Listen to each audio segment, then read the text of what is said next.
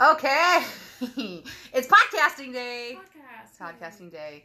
I'm Rachel Vogt. Tell them who you are. I'm Jessie Anderson. Oh, yeah. You can find me at photoswithanderson.com or on Facebook or searching my super secret private group. It's Boudoir Photos with Anderson. And it's a good one. It is a good one. Get in there. And the empowerment classes happen on Wednesday. Oh my gosh, Saturday was so good. So if you are feeling some discord in your life, maybe some anxiety, unsure of yourself, any of those things, maybe we should be chatting a little bit and see what I can do to help. Otherwise, you can watch me on Facebook Live. Mm-hmm. Or check me out on Instagram of Over Parties. But no posts, just my stories because I'm lazy. So, today we decided, through a much deliberated conversation, which is completely unlike us, that we're going to discuss one of the most cliche phrases I've ever heard in my life. And maybe kind of pull it apart a little bit and then see if we can open up some doors. Mm-hmm. Might get into some other cliche phrases. Maybe not today. So, the phrase itself is, everything happens for a reason. I can't even remember the first time I heard the phrase. No, neither do I. It just is like so much of our context. It's syntax is what I meant to say. I put everyone happens for a reason. Also true.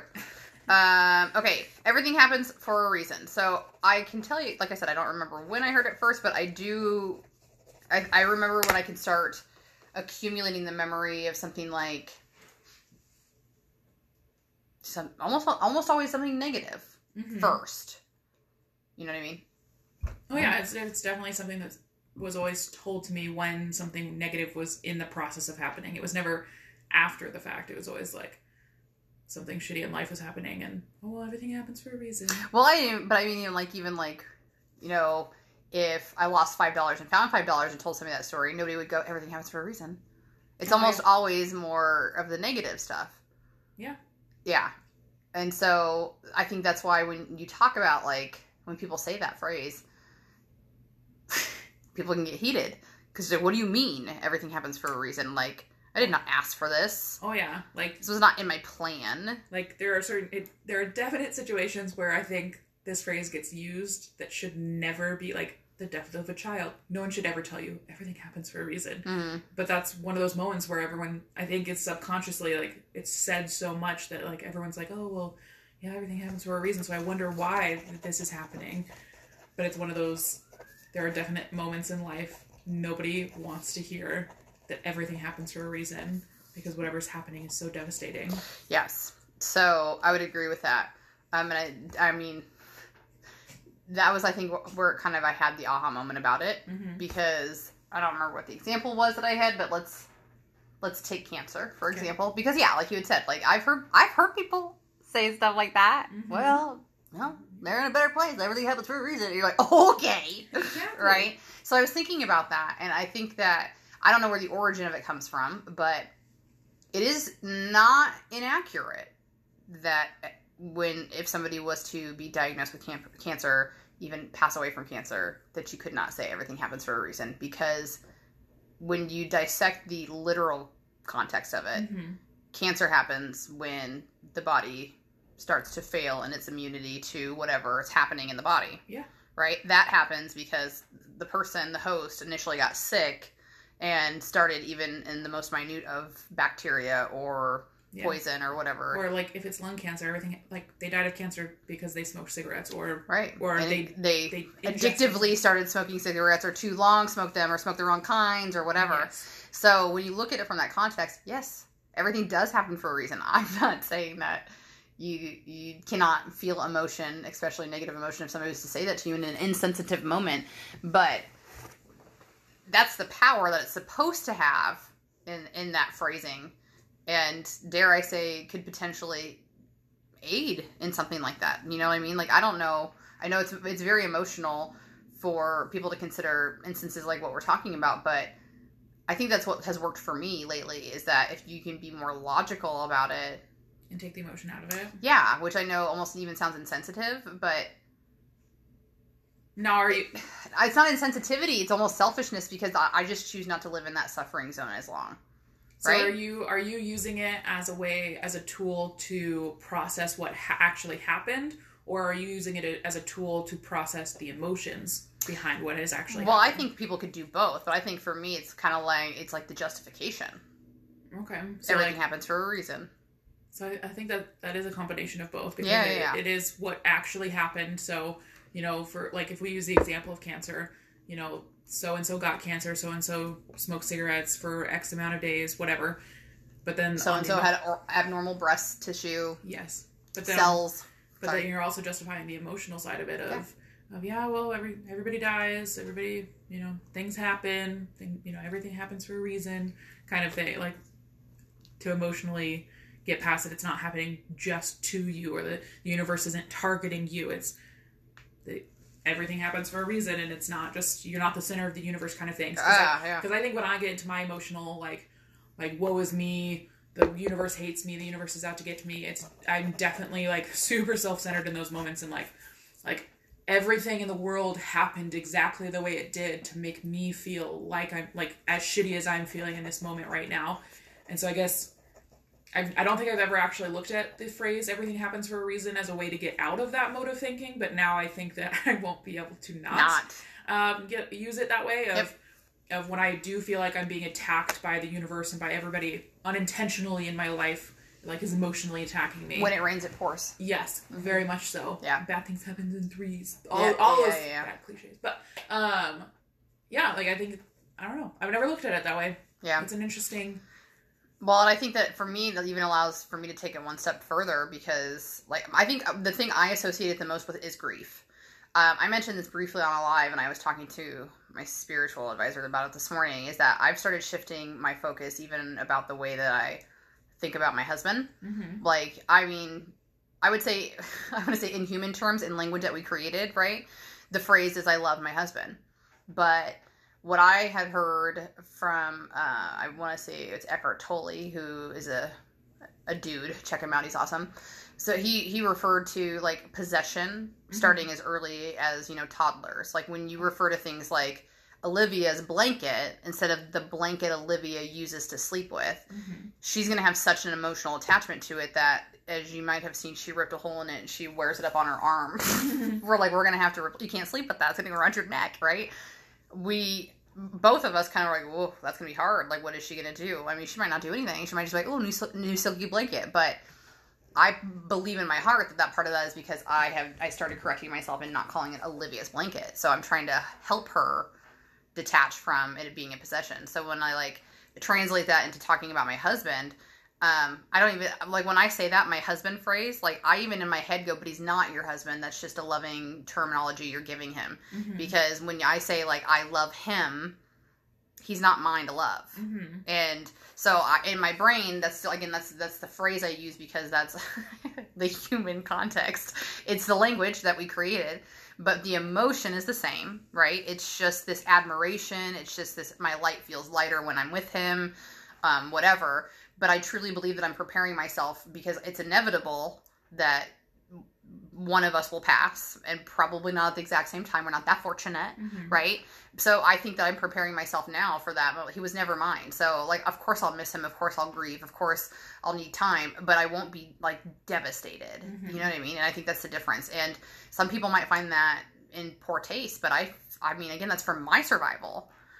I believe on that in that moment, I'll be able to choose the better feeling every time. Every time I think about him, it won't be the fact that he's not here anymore. It's how much he contributed to my life when he was here. Every time I think about him, it won't be because he's not cooking me dinner anymore. It's because he taught me how to cook myself dinner, So, I think it's just, it's a massive tool that'll be able to be applied just about anywhere, in that healing process and the freedom of not suffering, or choosing to suffer. How does it feel to be living in that year 3000? Okay. What?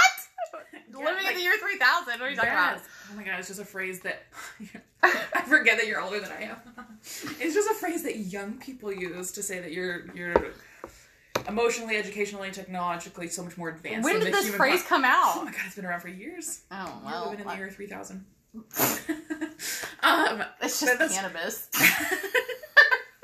It's just just my way of complimenting you, saying Thank that you. you are so much further ahead of the majority, like the mass populace, because like... Yeah, but do you also think that, I mean, people will think I'm crazy sometimes. Oh, there's some people that think I'm out without there. a doubt, Mhm. but like But it resonates with you, yes. It resonates with me, and yes. that's why I feel like I can talk to you, because I know that it will be openly received, and it's fun for me because I love when you go, I didn't think about it like that, and I'm like, good, because I didn't either 3 months ago, and I just want to make sure I wasn't alone. Yeah. Yeah. No, and I can see how, like, I like when you talk. I don't know. This is like we're explaining why we like having this podcast. It's because I like listening to you talk, because you speak in a way that you paint the steps for me very clearly. You don't start talking, for me at least, about a topic that I'm just like, how did you even get there? Like, you're just talking about dogs, and now you're talking about spirituality. That's what I'm like, trying to do, is to expedite the process of what I've been doing. Yes. So I enjoy listening to how, like, to your thought processes and your aha moments and your universe moments, because it helps me to start recognizing those things in my own life and using those tools. And sometimes, like, before we started recording this podcast, we're having like a conversation about how my thought processes, I was feeling like I was having a win emotionally because I was recognizing boundaries and recognizing that I don't have to people please everyone. And they're like, okay, like, this is where you're at, but this is where you're going to be. And where I'm going to be sounds so much better and so much more mature, but I'm like, but I'm not ready to get there yet. Right, you're not, but that's why you need to hear that, is because it's okay that you're not. Yes, but it's also, I recognize that, but now I'm going to see when I'm feeling great about setting those boundaries, I'm going to be like, yes, but... Don't say but, though, because I don't like to say those things to make you feel like you're behind or you're not doing well enough. I tell them for the relief that guess where you're going to get to. Yes. Yeah. And that, I just use the word but because I didn't have a better way to explain my thought process, because I can already see it happening. Yeah.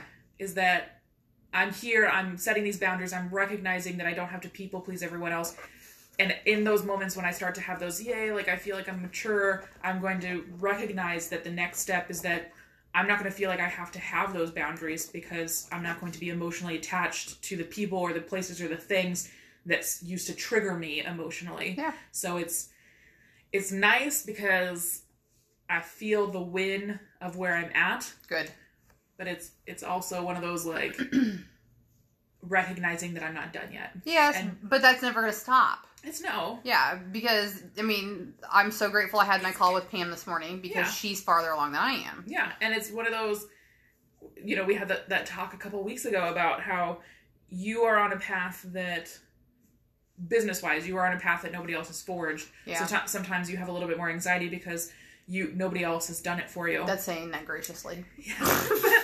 but I am on a business path that I have seen it done before, so I know it's possible. Right. So I feel blessed to have our friendship and to have these types of talks, because I don't have to live in that anxiety of where do I go to next, because you paint the way for me. And just listening to you and talking to you about things, I might not be happy in the moment to hear that I'm not done. Like, oh, I thought I made all this progress and I was feeling really good, but now there's all these other steps. I just needed to just deflate the ego a little bit. Right?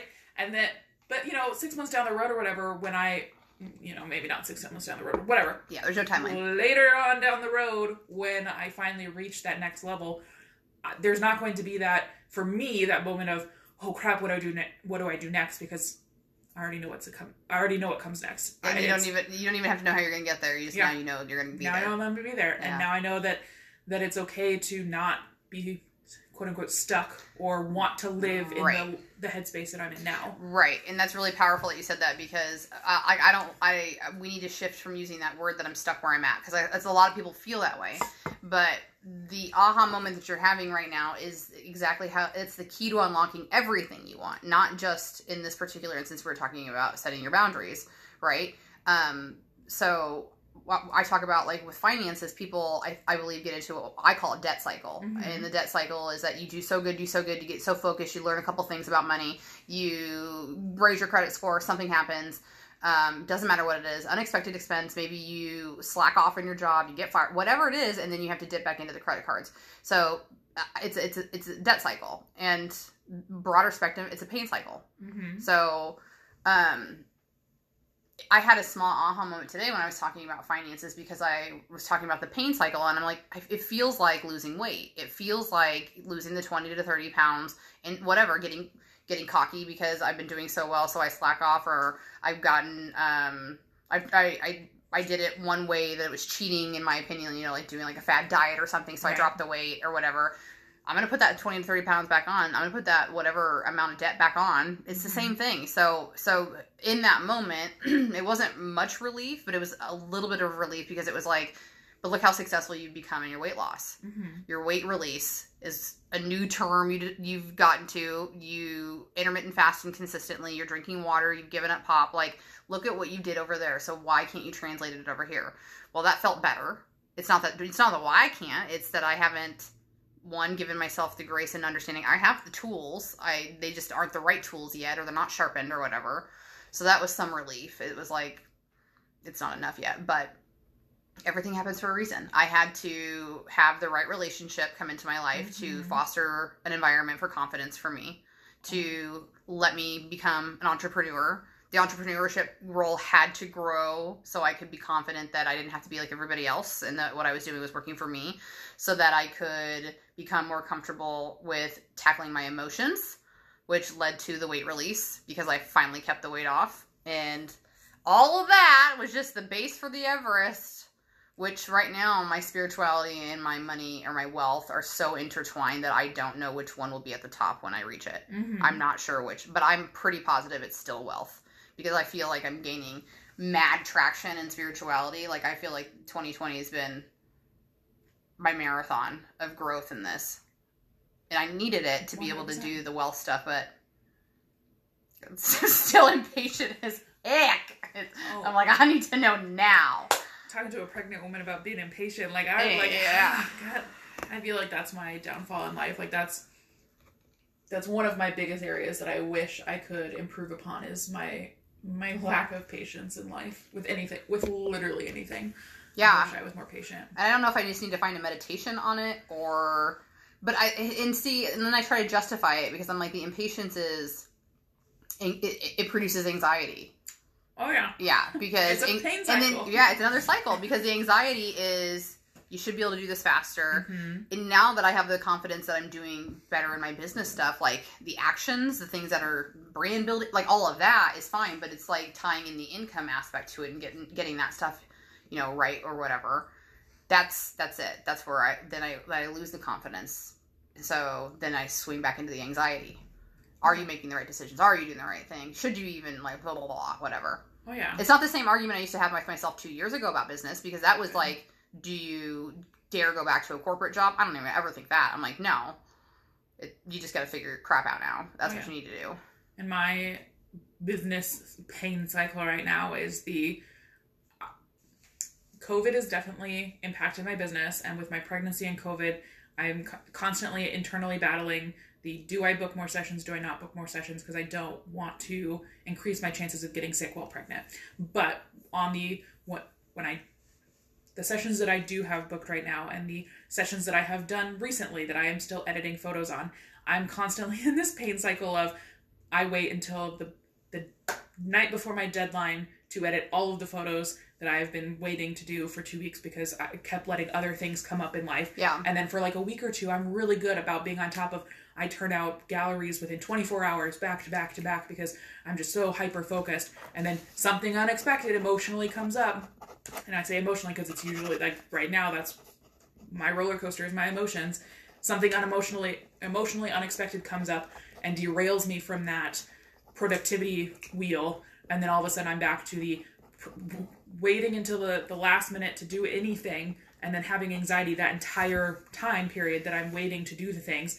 And then when I sit down to actually do it, I'm like today, I had a gallery that was like, originally I, for some reason, had all this anxiety about editing because I was just like, it was so hot that day and the kids were just running around and I didn't get the greatest photos and the poses weren't awesome and it just, we were only there for like half the time and I just had all these reasons to not want to sit down and edit this session. And I sat down and edited it today and the photos turned out right and I edited it within an hour and I'm like, why in the world did it take me this long? Like, it's a block. It's a block. It's a pain cycle. It's a pain cycle, but so I'm having another aha moment as we're talking about this. So we've identified the cycles. We know that that's a thing. And we know that you can translate them into all the 5 areas: money, relationships, mental and physical well-being, spirituality, and passion, right? Yep. So you can have a cycle of any kind. And you can have cycles within cycles, meaning like if you're obviously you might have one relationship cycle about like always dating douchebags, and then the second cycle is always dating douchebags you think you have to fix. Like that, so you can have multiple cycles. Just so I believe, as we're talking about this, right? So how do you break the cycle, or how do you? I don't even necessarily want to say like you can't break the cycle. I'm thinking in my brain, I'm visualizing like a Ferris wheel, and you're going to need tools to take it apart, right? Yeah. You can't just like knock it off its thing and it's going to go. So you're going to have to get the tools to do it. So the pain cycle. All right. So like I said, it's a block. So one of the blocks that you're describing is a block that I've recognized for myself in business. We both think that it has to be hard to make money. Yeah. We've both justified that everybody we know struggles to make money. We also have seen other entrepreneurs struggle to make money. We've also seen entrepreneurs make money easily, but that's not our story. That's why we disconnect with it, is because we want what they have and we can't get it. Because we already talked about before, we know that was my dad's influence to me, was you work hard to get money. You miss birthdays, you miss all that kind of stuff. And so that's where I'm kind of at a disconnect a little bit, is because it's like, I recognize that's a block. Now I need to know what to do to fix it. Yes. Yeah. But I'm sure it's, it's just reversing it, like making money is hard needs to turn into money flows easily to me. But that, to me, I don't think I've associated that well enough with my income that I make, right? Like I just, I understand that the symbolic form of money flows in and out of people's lives. It flows in and out of households, right? I'm not attaching it to myself specifically, and my capabilities or my joy, my passion, whatever. And then that even extends spiderweb farther into the anxiety of bills and debt and that kind of thing too, right? Like, it's hard to live from your joy when you feel like it should be, I don't know, it's not easy yet. Maybe that's what it is. Yeah. Because I know what it is, but I don't feel like it's easy yet. I totally agree with that. Because if we would have had this conversation 2 years ago about money in any sense, I was definitely in the living in a place of scarcity. Money is hard to get. Even though at the time I had the best paying job I've ever had in my life, up to that point. Well, yeah, but we talked about that because even with an abundance of money, we still spent like crazy. Yes, we still spent like crazy because that was the scarcity. We didn't feel bad or negative, and I think that's important to know. We liked the spending, but that was still our money mantra. Was spend it. Was spend it because it's not going to be here for long. Right. And spend it while you have it, because you won't have it forever. Right. And so. But I've very much through our growth together, my personal development, understand that money ebbs and flows, and understand that the concept of money ebbs and flows. But I think you said it really well, that I have not attached that specifically to me. I know that, like, say, one day my bank account is a little bit low. Well, I understand that money ebbs and flows, and that I have 5 boudoir sessions in the next, however many weeks, and that is a big money maker for me. So it's, right now, I don't feel as anxious or stressed about money as I used to 2 years ago, because I understand that I am capable of making money. I understand that I have done the steps necessary to make sure that money will be coming in when it needs to, because all of my bills are paid for the month. Right. I don't have bills due until the first of the month. I have 3 sessions before the first of the month. So I have all of these things in place. So my anxiety is very low when it comes to the right here and right now money. Yeah. Like the bills that are due, like the upcoming bills. But then when I start to think about the future with money, that's when I lose all of that confidence with money, and I start to think, well, how am I going to plan for this? How am I going to, we want to buy a house. How am I going to do this? How are we going to do that? And I start to get all of this anxious because I can't see that far into my business future. Right. Like my scheduling and all of that. But then I want to beat myself with a rock, because right now in my business, I have not done any marketing besides our podcast little, this is where you find me. I am not actively advertising my business, but every single session that I have in the next 2 months came to me. From a referral. Yeah. Literally before word of mouth marketing is number one. Before we sat down for our podcast, I just got a message. I haven't clicked it open because I don't want to get the red or the new message alert. Unread, yeah. To go away, because then I'll forget to reply, because that's who I am. But the first couple of words I can see is so-and-so referred me to you. And I'm like, oh, yep, this is a photography referral. Mm-hmm. I'm like, that's awesome. Yeah. But I'm still coming from a place of scarcity of, this won't last. Yes. You won't perform well enough to people will want to refer you in the future, kind of thing. See, and that was another if you have, okay, by the way, so the book that I'm talking about is Lucky Bitch and Get Rich Lucky Bitch. I highly recommend it. Where I'm talking about learning about these money blocks, because that's one that she talks about commonly is that this won't last. And what's weird is that I don't ever have that fear. I don't have the fear that I won't have more parties or I won't have more people come to my class. I don't have that fear. And that's why I think that part of that's hard for me, because it's just like, I think if we're being really transparent, like I'm not trying to hide anything. It's just kind of coming to me is that like the big thing of what I do majority of my life is mostly a free service because it's not my business. Mm-hmm. I'm just, a consultant of that business to sell product. And so majority of the things I'm passionate about in that business don't pay me. And that's not the company's fault because that's not their structure. But that's part of the quote unquote problem for me is that that's where I know I could make money. Mm-hmm. And I've worked past the like guilt aspect of that. But it's being able to separate those things, I think now. So, so here's something that worked really well for me the other day too, because when we were talking about like kind of getting better with money or the thought about money. So I think the thing I was struggling with is because as we've talked about, like we understand that it's a man-made thing, right? Mm-hmm. It's not always been dollar bills. It's been bartering. It's whatever. And so the other day, it kind of hit me that I was like, I think it was because it's the first physical thing that I have to detach from. Like, right? I've worked really well through humans and emotions, but emotions are this thing that are just uncontrollable, right? Yes. So this is the first tangible thing outside of a human body that I've had to like really deconstruct, because time isn't something physical that I could talk about or see, or like as we talked about, language is not even, yes, it's spoken and yes, it's written, but it's not the same. Mm-hmm. So I think this was the first physical object that I had to really remind myself that it's not a thing. Like, you don't want the money anyway. You want the emotional experience that would be provided by the money, whether it's security and paying your bills or traveling around the world or making $1,500 an hour, whatever your desire is in life. That was huge for me. And it's still, even in that moment, like there was some relief in this. That's cool. I'm glad that I caught that. But there was no relief in that feels like it fixed the problem still. Mm-hmm.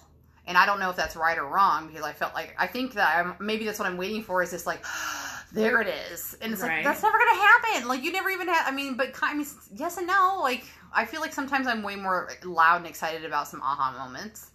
I don't know. But it's that, I don't know, something about what you just said about the actual sigh of, there it goes. Like, yeah, like, the connection's there. I got it. It makes sense to me. Maybe it's just because it's not the lesson learned.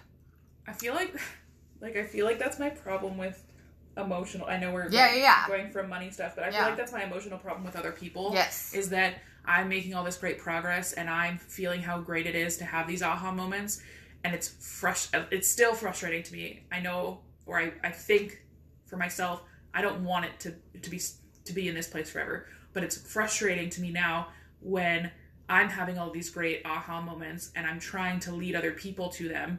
You can't do that. But you can't do that, I know. But that's where I'm getting frustrated, is because they're not having that great aha moment that helps our connection strengthen kind of thing. Yeah. And I'm just like, oh my God, like if you could just be on the same level with me, it's like it's so much better over here.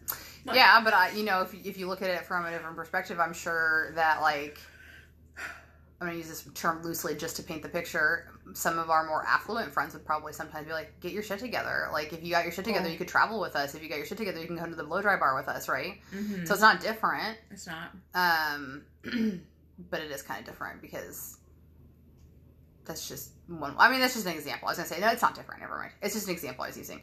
So, I wrote some stuff down. You did. One thing that I was curious, like, I was trying to remember, like, I remember I felt a lot of, even though we're talking about, like, that money sabotage, like, having a 9-to-5, having that security of a paycheck, right? Mm-hmm. I felt that way. Like, I never felt like I had to worry about money was going to come from. And in the same instance, that's falsehood, right? It's not, so, like, one of the things I struggle with is that fear of the unknown, right? Like, yes, I have appointments on the books. Yes, I have classes scheduled. But there's still work that has to be done, and a lot of work of that, collection of payments and, securing dates and so on and so forth. It's when you go to a 9-to-5, of course, it's you show up to work, you do the work, and you repeat. But it's really not, I mean, like, what's to stop you to say that you, I mean, let's say you have some off the wall, maybe you're late 3 days in a row for whatever, you get fired. Maybe somebody accuses you of something you didn't do and you get fired. Like, there's a lot of things that, because that's that false sense of security. People sit in a cubicle and go, well, I got a job. I'll have a job for 5 years, 10 years, 15 years, whatever. But their security in their lifestyle is not any higher than mine. I just think there is. I give the power to thinking that there was. Yeah. Because there's not. It's all confidence, in my opinion, because their sense of security with that job is they're confident that they won't be late. They're they have confidence. Yeah, it's like controllable factors. Yes. Yeah. That the things I would that agree would with lead, that. the things that would lead to their downfall, demise. Yeah, in that position, they have confidence in that they can control. Yeah. Where my insecurity as a business owner is that I don't have confidence in all of the things that you need to be able to control to have, in my opinion, to run a successful business. Do you think yours is external or mine internal? Mine's internal. Mine's internal too. Mine is fear. You're not doing this well enough. Yes. You said you do this 3 years ago. You haven't done it. Yes. Mine right now, I can recognize that I have a fear of success because with success comes expectations, and the expectation that you will perform at a certain level consistently and that you will do a certain amount of work consistently. Yes. In my mind. And so I have a fear of success because I don't want to be forced or feel forced that I have to maintain a certain level of productivity. And yes. I am so innate, like to my core, I am a sloth. Like I want to sleep all day. Like I truly don't think it's depression related. I don't think it's just, I like to sleep and I like to do nothing and I like to just be me kind of thing. Whereas getting up and going out and doing things takes a lot of energy. And maybe this is coming from a place of I'm really pregnant right now and like literally just want to hibernate. But I felt the same way 5 years ago. Like I loved to sleep. I loved to just not have obligations, not have things on my calendar. And so a fear of success is, shit, if you get too big and too shiny kind of thing, like people are going to expect you to do a certain level of work, and I don't want those expectations. Now, that is my place of fear, my place of like wanting to better my life and do better, recognizes that I don't want to be a sloth my entire life. I don't truly want these things. If I did become an actual like homeless, doing nothing but sleeping all day, I would be freaking miserable. So I know that's my monkey mind telling me that this is where you'll be safe and comfortable, is by not doing all of this work. Correct. But my desire to have a certain, I don't want to say certain lifestyle, but it's a certain lifestyle. I just have a negative it's a life experience. Life experiences. I have a negative connotation to when people say a lifestyle, because because it just sounds affluent. Yes. It sounds rich. Exactly. I always think the extremes when really it's just, no, like I like want to live comfortably. Yeah, I like the level of lifestyle. And who gets to determine where affluent gets cut off anyway? Me. Exactly. Yes. But yeah, like there's a certain lifestyle that I would like to obtain. And there's nothing wrong with that, but you have guilt about it. Yes, I have guilt about it. And so I recognize that's being a sloth is not what I want in life. Yeah, well, I'm glad that you said it, because when you said that, I'm like, you're so wrong. Like, I'm not going to tell her that. Yes, I'm going to tell her that. So this is where I'm going to tell you, I just said, read Lucky Bitch and read Get Rich Lucky Bitch. The third book she has is called Chillpreneur, and that's the first book I started with. And what you're talking about is exactly, not only have I been in what you're talking about, yes, because I would agree that I'm sure it's about pregnancy, but I also think that it's your insecurities that are screaming at the top of your head that are keeping you in this mindset, because it is the comfort zone. Yes. We stay in the comfort zone because it makes us feel, don't even say comfortable, because that's a cliche phrase, right? Yes. It makes you feel comfy. It makes you feel warm. It makes you feel like you're floating around in your mommy's womb. Yes. And that's what we want. We want to feel that way. That's the closest we ever felt to source, to universe, to God. Mm-hmm. We were the safest we've ever been. We were the temperature controlled. Like, you can't forget about how much of an impact that has on who you are. Yeah. And so there's nothing wrong with being here in this moment. And again, I think that's something that people need to hear often, is that we beat ourselves up about being here. You can't be mad about where you are. You just have to know it's taking you where you're going. Yeah. So what path will you choose? the miserable path or the vibrant path. And as you just heard both of us say, we still choose the miserable path sometimes, not intentionally. No. We even are like smart enough to know the path is over there, and that Google said it's shorter, and we were like, I like a challenge. No, I don't. I just think it's necessary. So, so Trillpreneur is exactly what you're talking about, okay? Because it's that fear of success means, so one of the aha moments for me was that she was talking about taxes. She's like, I used to just like always get the extension, blah, blah, blah. I'm like, this is me.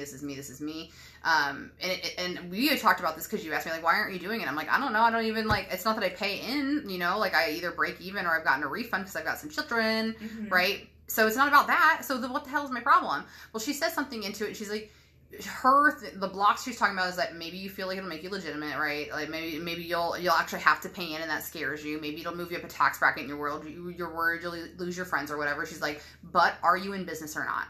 You're claiming that you're in business, so be a businesswoman. And that was enough for me that I was like, I mean, it's not that I like ran home and like set up my Excel worksheet right then, but I was like, that was a declaration I wanted to make, is that I didn't want to teeter on the cusp of being able to claim it as a hobby or a business. I want to be a businesswoman. I've never said it. I don't say it. I say entrepreneur. I don't like to say businesswoman, but I made that declaration. So giving it the actual power to it was really, really important, because I think that you'll like that. It's about when you work through the blocks of thinking success means I'm busy 24/7, or I'm overcommitted, or I'm doing projects that I don't want to just because it's photography, then you'll chisel down your boundaries more, and they'll be more clear. And you'll have such a succinct business, it'll almost be like autopilot. Because like what you're talking about is like, yeah, right now I'd rather like Netflix for $5. No, like when you said that, I go, I bet you $10,000 that if somebody offered her like, let's say a 14-day excursion in Hawaii to take plants or pictures of native flowers, she'd be like, that feels like a lot of energy. I don't want to do that. You know what I mean? Yes. But you can see where I'm setting. That used to be me. Like, that used to be my favorite pastime with my husband, would be take an entire weekend and binge Stranger Things. And this was not but 2 or 3 years ago. And now I almost hate sitting down and watching TV now. And it's not a judgment. It's just because I feel like my time should be someplace else, because that's where I feel more joy now. Yeah. And that's the difference. It's not about being better than anybody. It's just different now. You wouldn't think anything if I was like, no, I'd just rather read a book, with a busty dude or a busty chick on the front and a chiseled man. You'd be like, oh, that makes sense. But if I was like, I'm going to read this personal development book, you'd be like, that's weird. Over TV. Yes, I wouldn't, but yes, I understand what you're saying. Yeah, exactly. So I'd recommend highly read that book to like today. Okay. That's a chick right there. Is it available on audiobook? Or? Yeah, I think it's on Audible. I use this app called Hay House, which is more like spiritual personal development, and it's like $5 a month. So it's a little bit more affordable than Audible. It's where I'm at in my personal development, and all 3 of those books are on there. I just happened to stumble across it. Highly recommend it. And she's Australian, so I really like her accent. Denise Duffield Thomas, if you want to follow her. I'm telling you, every single book she wrote, and this is why it's hard for me, because I'm going to speak volumes about, I love her. I think she's amazing, because she told my story. Like almost everything she said about something she went through, I was like, I did that too, or I thought that too. I feel even pathetic admitting that's how I felt as well. So you might not feel like she's as cool as I'm feeling, because she might not be your person. She might not tell your story, but she also makes a heck of a lot of recommendations for, female empowerment wealth books and other coaches. So you could probably stumble upon somebody that would speak the language that you need if you were needing to work through some money blocks, because that's my big focus right now. I don't know why I feel the need to tell you this, but I'm going to tell you this because I recognize that I'm addicted to my phone. I am downloading the Hay House before I leave here, because in my pregnancy brain, if I don't write it down or put a reminder in my phone, you won't do it, or just do it, I won't do it. Yeah. So it's not that I'm being distracted by my phone. It's that you're just taking care of a task that was really important. Taking care of a task, but I feel the strong desire to say that, because they can't see you, right? They can't, but you can. Oh, you said that though. I heard you. I'm downloading Hay House. I heard you. Okay, good.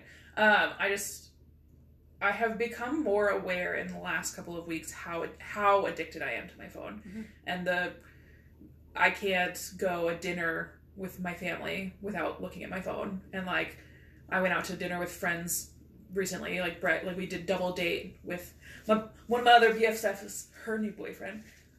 I was on my phone 4 times. in the hour. But where you at? You're the awareness. I'm in the awareness. You're the awareness. And you're no longer asleep. No. That you're just mindlessly scrolling. Yeah, but it's hard. It's an addiction you're breaking right now, though. You realize that? Yes, it's an uncomfortable. Right, because you feel like you feel like you have to do something with your hands. You feel like you have to check your notifications. You feel like everybody else is doing it. Why wouldn't I? It's just the addiction of the whole thing in general. There's so many of it. You're breaking an addiction. You're better off like picking up a new habit like smoking. No, don't do that. No, I'm just, but I know what you're talking about. Yeah, no, I feel like, I also feel like for me personally, now that we're talking about addiction, one of my best aids is verbalizing that, like, to other people, like, hey, I recognize that for me, this is a problem, because I feel like it internally holds me more accountable. Oh, sure. And now that you've made the announcement to the universe, and I could never. Oh, because I'd be like too embarrassed or too insecure. And a lot of my friends say that they don't like to admit when they have an addiction to anything: drugs, alcohol, cell phone, internet, whatever, porn. They don't like to admit that they have an addiction to it, because then they feel like if they falter, then they'll be judged more harshly than if they had just been blindly doing it. And I'm like, because the connotation to the word addiction is so harsh that it's either you go clean or you're addicted. Yes. Yeah. Exactly. Whereas it's a progress. Yeah. In my mind, especially with phone, because I do everything from my phone, business related. Yeah. Like everything except for editing. Yes. I do from my phone. Yeah. And so I'm never going to get away from it in the society that we live in. But I want people to know that I recognize that I want to mentally be in this moment with you more than I want to be on my phone. Yep. That's all it takes is that leading by example. Yep. And self-awareness, and then leading by example, because eventually you're going to be telling funnier stories than what's on the phone, or eventually, people are going to get to the heart of a story that you can't find on your phone, and it'll happen. Like you'll just associate more with people who, do the experiences that you want to do that make you feel good. Exactly. Yeah. And that's the natural progression, by the way. So, like, if you're like, again, we've talked about this before, if you're outgrowing somebody, it's not wrong. It's just you're emotionally attaching the death of that friendship or relationship or whatever. It's okay. Find yourself. It's not easy, but it's not easy. But find yourself some friends that you don't have that emotional, like, that sounds wrong, that you don't have that kind of emotional attachment to. But it's the be okay with your friendships, the friends that have other things going on in their life that they don't have every waking minute to spend giving you attention. Mm-hmm. Be okay and be secure in those relationships, because I have a few really strong relationships with friends that I haven't seen in person in a couple of years, but every now and like it's one of those, nothing bad ever happened. We both still want the best for each other. We both just have such busy lives, and that we are not a source of stress for the other person. It's correct. You're always contributing to the friendship. Yes, I have a couple of those too. Like I have a really good example. Tasha Wheeler. I don't know if she's ever listened to this podcast. I should ask her and tell her that I won't tell her what number, but I'll be like, I mentioned you on one of my podcasts. You should listen to them. You have to wait like 4 or 5 because she'll just go to the most recent one. Yes. But no, she's a really good friend of mine. I actually hired her at Toys R Us, but into our friendship, she gave me this owl statue because I used to be obsessed with owls, and she got it for free at work one day, and she thought of me, and so she gifted it to me. And I have had it in every single one of my apartments that I've moved, because I've moved frequently since she gave it to me. And I just recently moved again, and I put it right on top of our shoe rack, and it's right by my front door. I literally see it every day. I think of her every single day. I probably have not talked to her in person in 6 months. And so I posted a picture. The owl just happened to be in the background, so I tagged her, and I was just like, peep that owl on my shoe rack. And she got really, she was just like, oh my god, you still have it. And I was like, yeah, girl, I think of you every day. Mm-hmm. But it's that friendship that I'm so thankful for, that she is 10 years my senior. She has children. I'm closer to age and to her children than I am to her. So I know that she's busy, but we are the same maturity level, I feel like, because all of my friends are older. You're older, my fiance is older. But it's that security and that friendship of there's nothing but love there. Yeah. It's just the respect for the busyness. Well, you really, in all secret, sure, all you're looking for is what you have with Tasha with every single person on planet Earth. That's all we all are doing, is trying to get there. And it's so hard because it just sounds like it's easy. Like you're supposed to love everybody. Yeah. I mean, I guess when you say it doesn't sound like it's supposed to be hard, but it is hard because everybody else has got their going on and nobody wants to be in the same mind frame. And how do you get there? You get there through forgiveness. Because when you forgive other people for what they do not know and what they do know, you realize, again, because all you're doing is making it about you. This is true. Mm-hmm.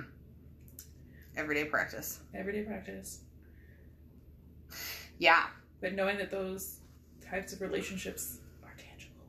Yeah. Is so amazing. Yeah, for sure. Everybody should have at least one of those in their life. Oh, yeah. And I've been blessed with a few.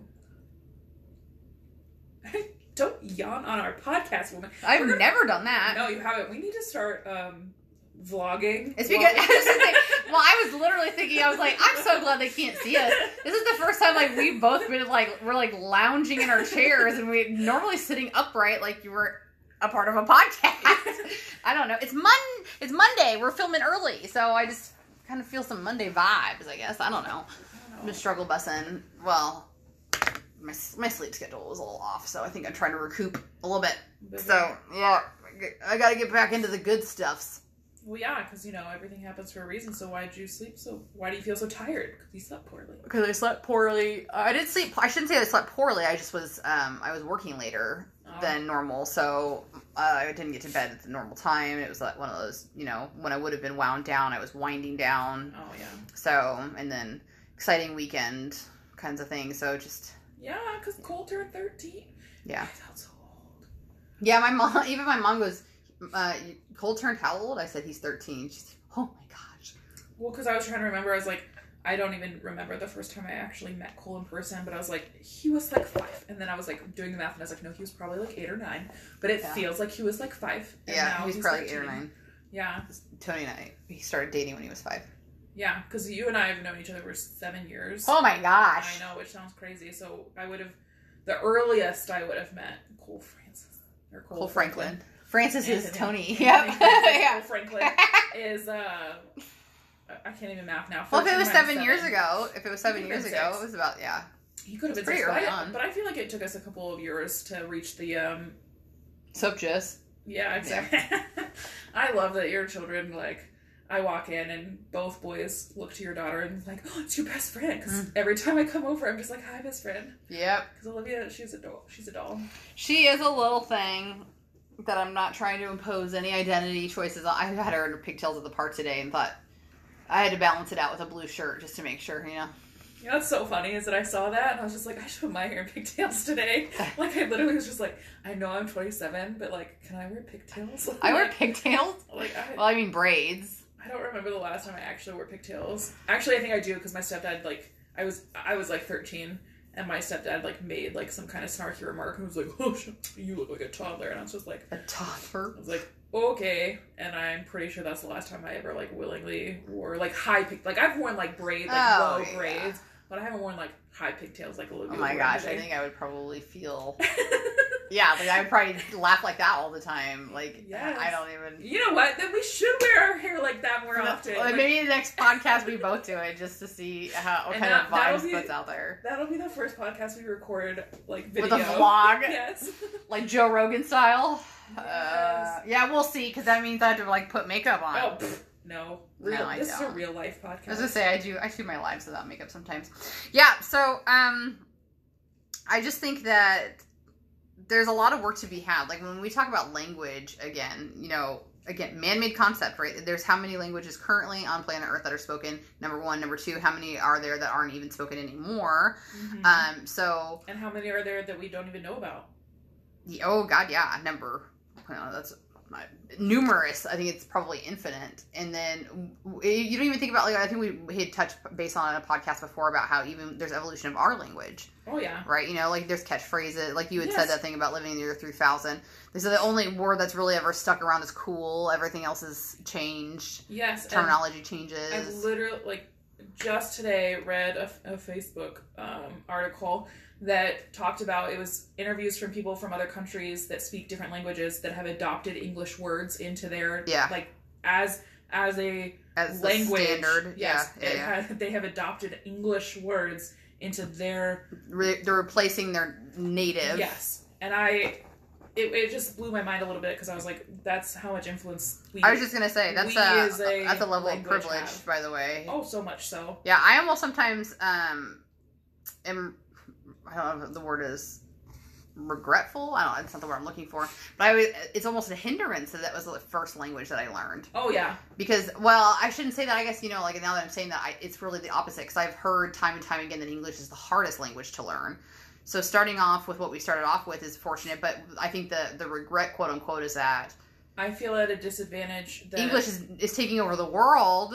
Yes. And not that I'm saying that everybody that needs to learn English, by the way. That's not what I'm saying. I think that our populace has made it so much so that we think it needs to be. Yes, and I feel like we have bullied other languages into learning our language. Yeah, I'd agree with that. Again, fuck the white man, sorry. But, no, I feel at a disadvantage when it comes to being a member of the world, like being a human on planet Earth, because we only know, or we are only urged to know one language in United States of America, in our school systems. Because when I was 14, we both did. We both got to travel with the organization People to People back when we were little. I was 14. No, 16, yeah. It was 13 years ago. Holy crap. But I got to travel to Italy and France, and the whole point of that trip was for me to mingle with children my own age to help and aid in the foreign affairs, kind of like opening up that communication between people. Student ambassadors. Yes, we were student ambassadors. And, like, I felt so out of place. Like, I used to feel like before that trip, I always felt like I was super knowledgeable, like I was so worldly because I had read about other places and blah, blah, blah. I'd seen so many movies. And then I'd go to this place and from the moment my feet touched the ground, I felt like I was the dumbest person on earth. I had blonde hair, so I was like, I was just a dumb blonde.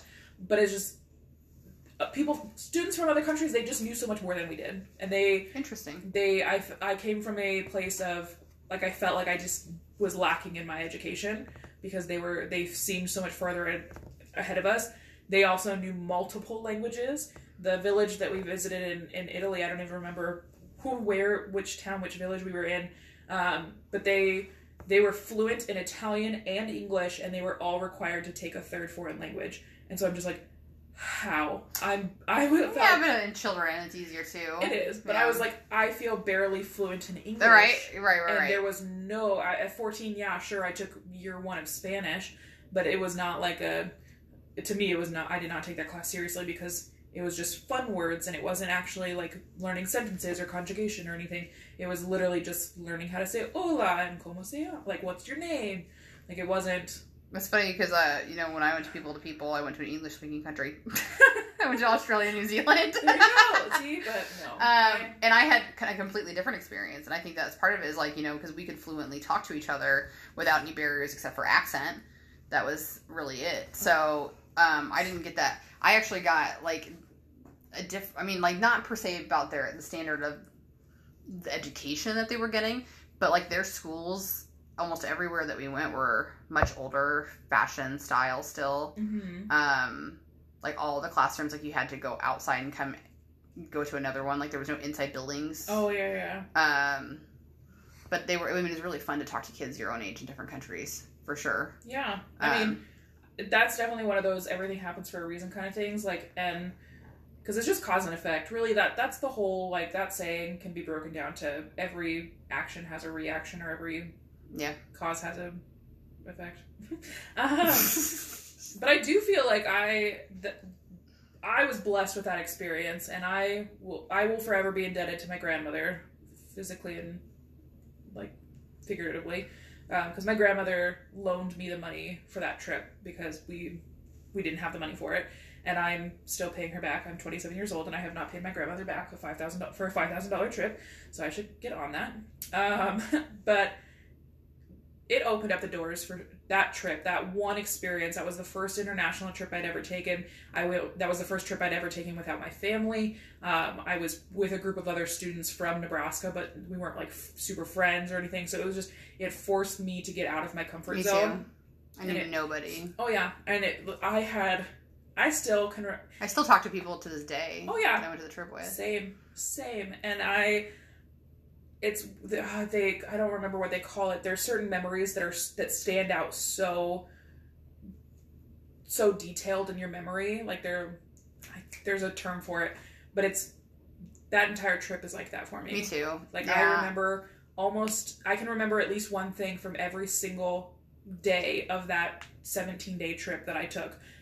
That is like it almost feels like a flashback. Like literally like verbatim, I can remember every word, every smell, every feel. Like it was such an important monumental moment. It was a growth. It's why I would associate you. It's a monumental memory for that reason. It was an expansion of who you are, who you thought you were, who you wanted to become. 100%. Because in that moment, I knew. I was like, I want to travel. I knew it was like cemented to me that I was going to travel. It was cemented to me that I knew then that I would always understand more. I would understand people better than other people would.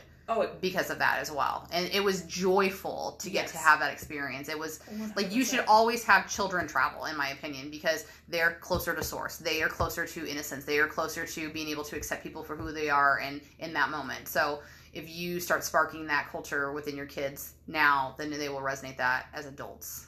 100%. It was like 9-day when I got back from that trip. 9? I was gone for 21 days. Oh, really? 21 days. No, we were gone for like 17 days. Oh, okay. But it was like night and day. Oh, okay. For me. Gotcha. When I got home, I don't remember which classmate it was, but I was at Irving Middle School. Hey. But I just remember having a conversation with somebody, and they seemed just so uninterested in knowing that life in another country was drastically different. Like I was trying to, why? Because people want to stick with what they know. Yes. Like I'm pretty sure I was giving a class presentation because I had gone, like, it was one of those, like, what'd you do over your summer? And like I mentioned what I did. My teacher like wanted me to talk about it because she recognized how important it was. And like I had like this, I'm pretty sure it was a boy, but I can't remember of his face or who it was. But I just remember him being very dismissive, like, oh, who gives a flying F kind of thing. Yeah. And I'm just like, which is so funny that you say that, because my grandma, who is the one that inspired me to travel, right? Mm-hmm. She was like one of the first people to call me and was like, as soon as you get your pictures printed, bring them over. Oh. Right? That's so nice. Right. Yeah. And that was just more validation for me too. And she wanted to know I was like that kind of kid. Like I did not just take pictures of my friends and stuff. I took pictures of the trees and how different they were. Like when we went to the museum, I took pictures of really bizarre things as well. And she wanted to know everything. Like, why did you take a picture of this? Why was this important to you? And that was just so crucial for me. You know, I've never thought of it that way, but because I've gone on several international trips since then. Like, I feel very honored and blessed in life that I have been able to travel. But I have pictures of buildings that, like, I'm like, cool. Now looking back, that I'm just like, I have no idea why I took a picture of that wall. Like, I had quite a few of those too. Or like, I'm pretty sure I have a picture of like brick roads. Like I was just. I even took pictures of Ford Probes because that's what I drove at the time, and I was impressed that I was in a different country. Yeah. Yeah. Like, I took a picture of the TV because the Friends TV show was on it. So you. I did that at 16, guys. That's 16. Awesome. But I was more thoroughly impressed with the fact that it was like 3 seasons behind. Yeah. That was what blew my mind. You know, sometimes I do wonder, like, our lives were so similar growing up. Oh, there's a reason why we're in each other's lives. Yeah. Yeah. You give me the connection that I would never got with my sister. Same. Mm-hmm. Oh, same. 100%. What I needed at the time to be a better human being than I am now, but had to get here this way. Yeah. I literally just texted Brett this morning while he was at work, and he didn't get a chance to read it till he got home. A really long, sappy love message that was basically just like, thank you so much for helping me build this life that we have, and like, I can't wait to be your wife. And I almost was like, let's just go fucking get married today. Like, why are we waiting? Kind of thing. But is that not powerful? Like, you have the overwhelming emotion of, I could be married to him today, and it wouldn't matter if it was like in front of a church with people, blah, blah, blah. Yeah. That's the feeling you're searching for with everything else. Yes. But everything in my life, good and bad, has led up to this moment right now. And to this feeling these babies move inside my tummy, because whenever I get emotional, she moves, and it's awesome. Yeah. She can feel all that from the inside. It's powerful. Yeah. She's connected to Source. Yeah, she's connected to Source right now, as well as the fact that she's swimming around in your amniotic fluid, and she gets to, like, love the vibration when we giggle so hard. Yes. So I feel honored to be cementing some of baby Harper's comfort in planet physical Earth when she gets here. So tell them where they can find you. Photoswithanderson.com or on Facebook. Please friend request me. I like friends. Yeah, and don't forget to hit me up for the empowerment course. There will be 2 more dates in September. I'll let you know once I get those set. There will most likely be a weeknight one as well as a weekend one, so we can try to accommodate all schedules the best that we can. And I'll be live tonight. Well, this will be on Wednesday, so I'll be live on Mondays on my Facebook page and over on Vote for Parties too. Don't forget to check us out at Cooking in Chef Tone's Kitchen every other week. We're off this week, so we'll be back next week. We want to thank you guys so much for tuning in. We hope that you're getting something from this. Don't forget to share it to a girlfriend if you feel like they might be able to benefit from it. And we will be back next week. So stay happy, stay healthy, and wash your hands. Goodbye. Bye.